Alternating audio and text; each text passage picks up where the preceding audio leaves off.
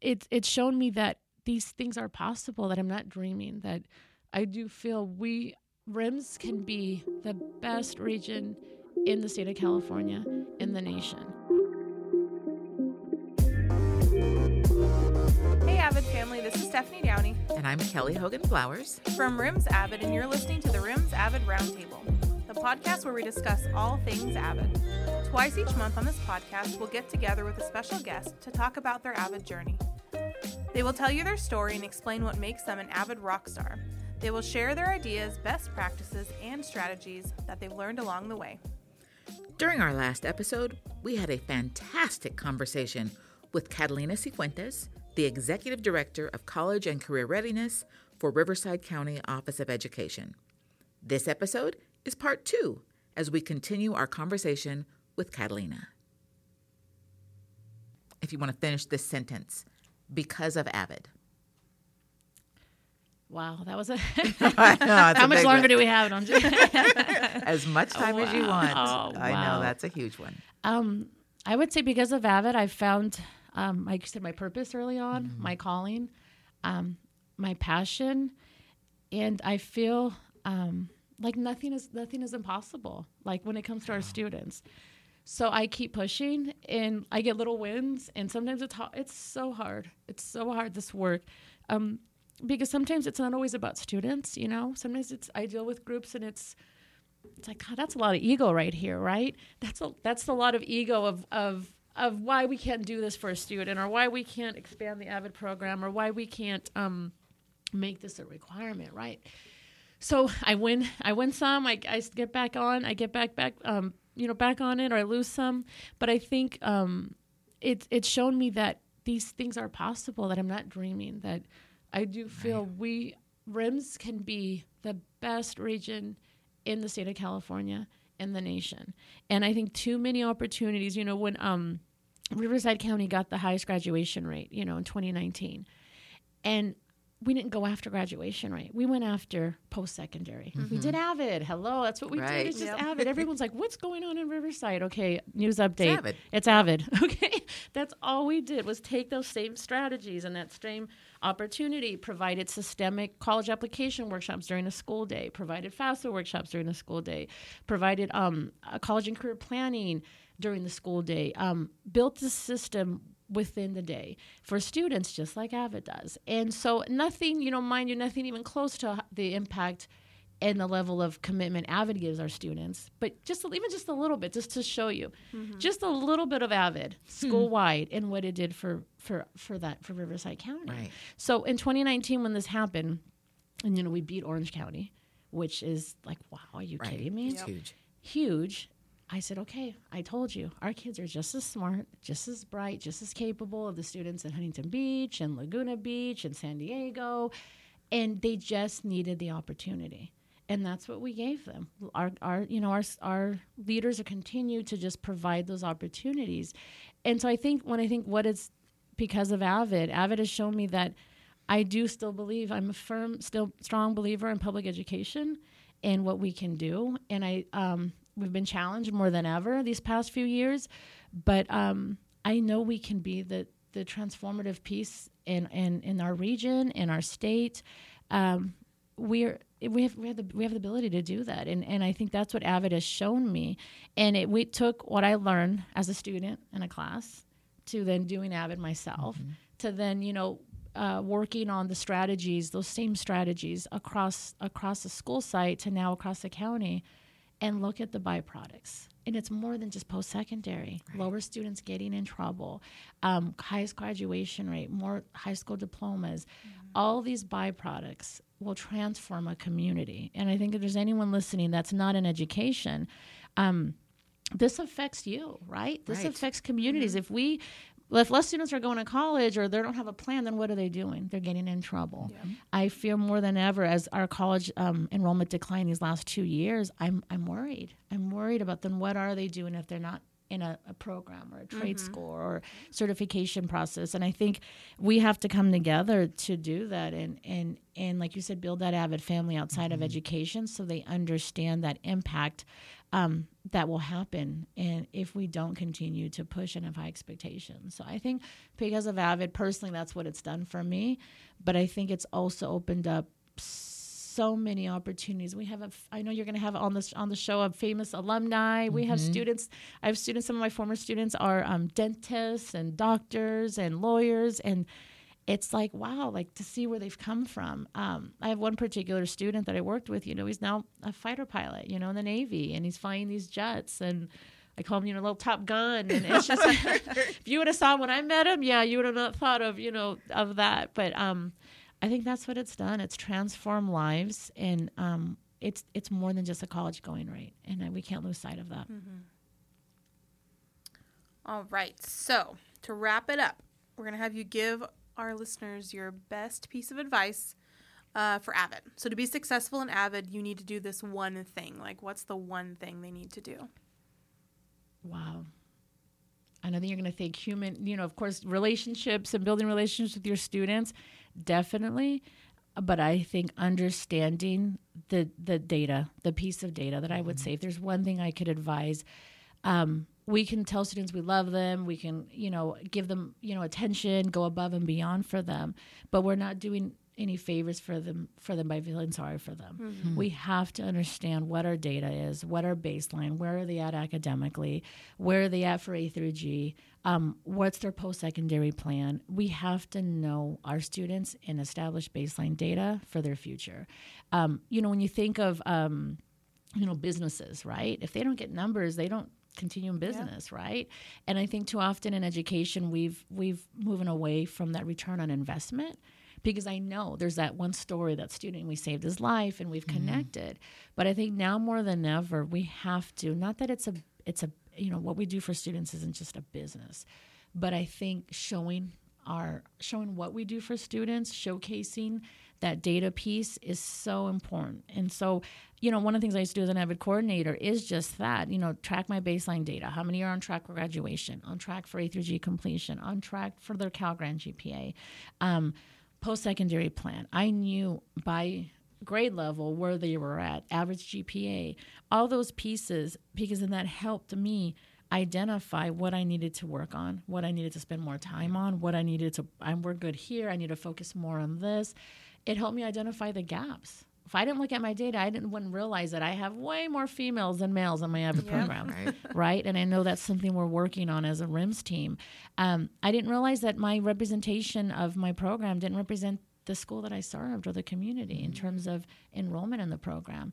I needed to look diversified. I needed to look for other students. So I think don't be afraid of the data piece. I think the data will empower you to help you make better informed decisions and make student-driven decisions, and not on what someone told you or what you're feeling, right? And so I think there's one piece of advice: spend the time to understand your baseline data for your Avid program and what your goals are.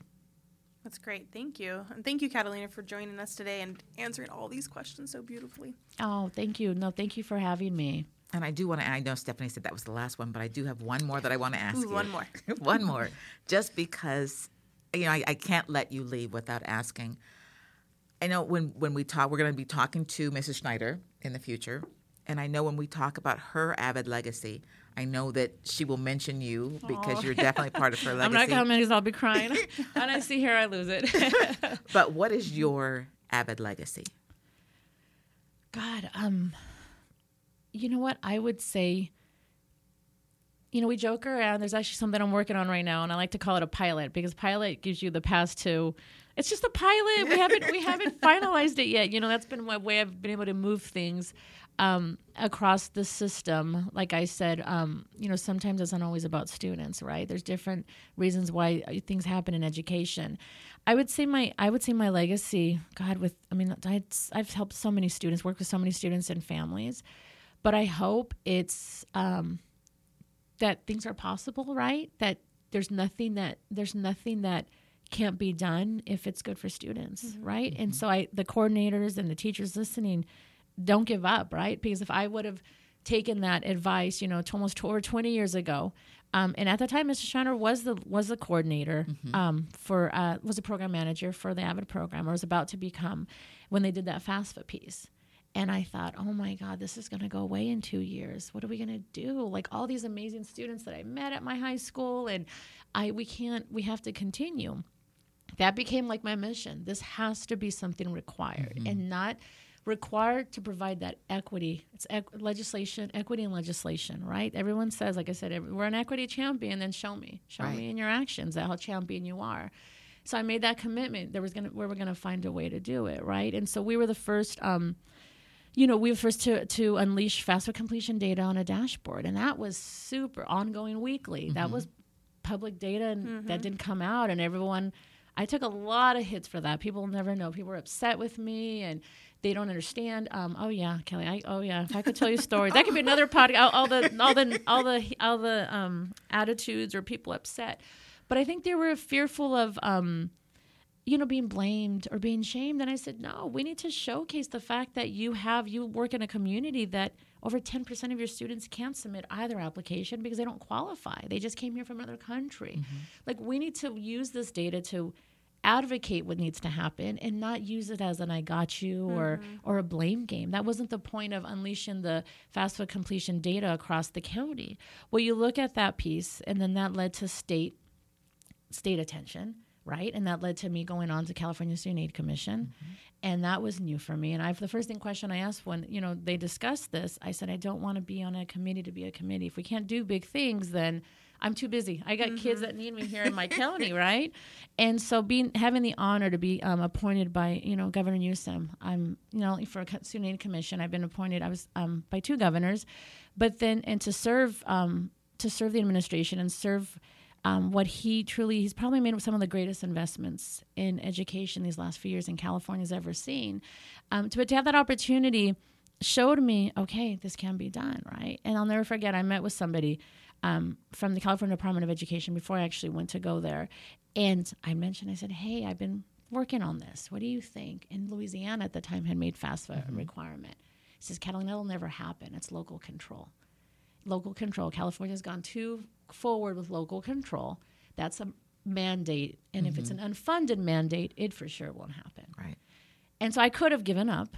And I said, no, we're going to keep pushing. We're going to keep pushing because they need to understand. Just FAFSA alone, last year, we left $200 million alone just in community college students and Pell Grant. That's federal money that could have come. They're in school. They're paying for it when they could have gotten for free and got Pell money to live. And so we're talking, it's a fiscal impact. So I depending on the audience is how I would spin it. So if it was business leaders or fiscal, I talk about the fiscal impact. If it was community members and you want to bring those resources back to your community, show that. So if I would have listened to, this won't happen, this can't happen, this can't, then I don't think we would have had the amazing leadership that we've had locally here in San Bernardino County, our assemblywoman that pushed this bill and pushed this work forward on why we need to do it and why California stands. Here we are, we give funding to our dreamers. We're one of the few states that do that. And so I think that's, if anything, that's what I'd love to be is, you don't give up. If you have this dream of something that can be for students, you can't lose sight, and as long as it's what's best for students and you keep pushing. Did it take a long time? It did, right? Did I take a lot of personally, professionally hits and probably people think I won't hire her, she's too pushy. You know what? I don't want to work for people who don't believe in what's best for students. Because believe here, I'm not here for promotion and I'm not here to run for office. So there's no, you can't come at me and say that's why she's doing it. Nope, I've turned down all those things. I came back to my county because I that's not what matters to me. So I feel don't give up. And it could be something at a school site that, you're trying to expand your AVID sections and if you need help with showing that justification, sometimes people are driven by different reasons. Like I said, sometimes it's fiscal. This makes sense for money. This makes sense to improve our data. This makes sense for different reasons, and you just have to find that way. And I've been fortunate. If you ever asked me, not only go from teaching, but now being on these committees and working with legislators and working on policy for California, no. I mean, it's funny when I say data, I had to take Algebra 2 and Geometry twice, okay? Same. So I know my Ramona high school teachers, they're listening. They're like, girl, she got a D in Geometry. Yes, I did.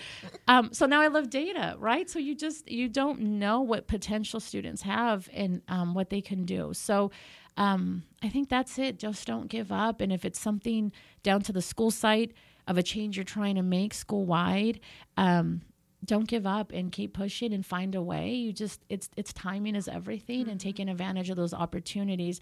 I think the amount of students in California that are going, that sometimes college students that are hungry or that have housing insecurities, over 70%. The Student Aid Commission did a Sears survey on college students, and over 70% of them experience housing or food insecurities at one point in college. So as we get ready for the FAFSA requirement and we're pushing that, our next project is CalFresh and looking at simplifying the CalFresh process for college students. It's, as you know, you probably help students, both of you, to get CalFresh application. Always. But if you're going to go to UC Davis, you got to do the application over because you're moving to another county. There's too many barriers in providing food to college students. And so and not every college campus in California allows CalFresh for students to be able to use CalFresh. And so the Band-Aid we're doing is, like food pantries. It's a Band-Aid. Don't send my kids to a food pantry when there's ability there. I'm not saying I'm not grateful for those pieces, but we can do better. So when you look at the system, it's the layers of red tape that have been for protection, right? It wasn't built for community college students. It wasn't necessarily built for college students, but it's things that we created, things that we can fix.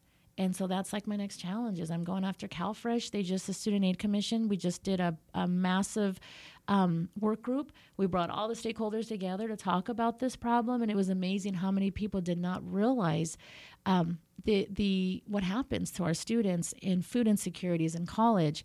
And I shared with them, and we can say this in RIMS, majority of our students have been getting free reduced lunch since they were in kindergarten, and then they graduate.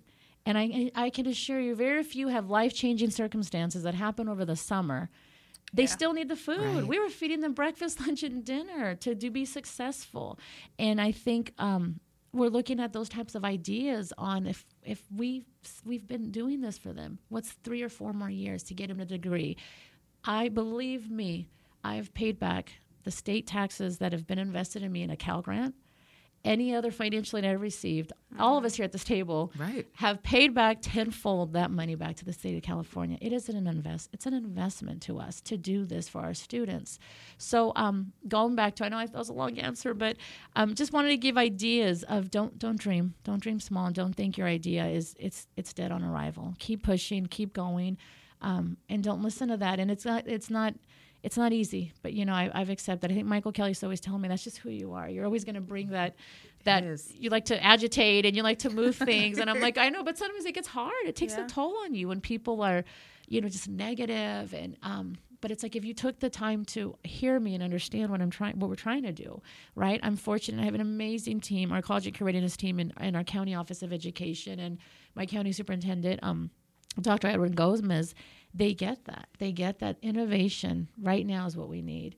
In this RIMS region, both county superintendents, by continuing this commitment to RIMS Avid, I don't think we realize, and we say enough, how fortunate we are for Superintendent Alejandre and Superintendent Gomez, county superintendents, because most of them have moved away from this. And I think those you listening, we're so fortunate. You have no idea. You have 2 county superintendents that believe in you and that continue to invest in you. So I always tell students, your actions are so loud, I don't hear what you're saying.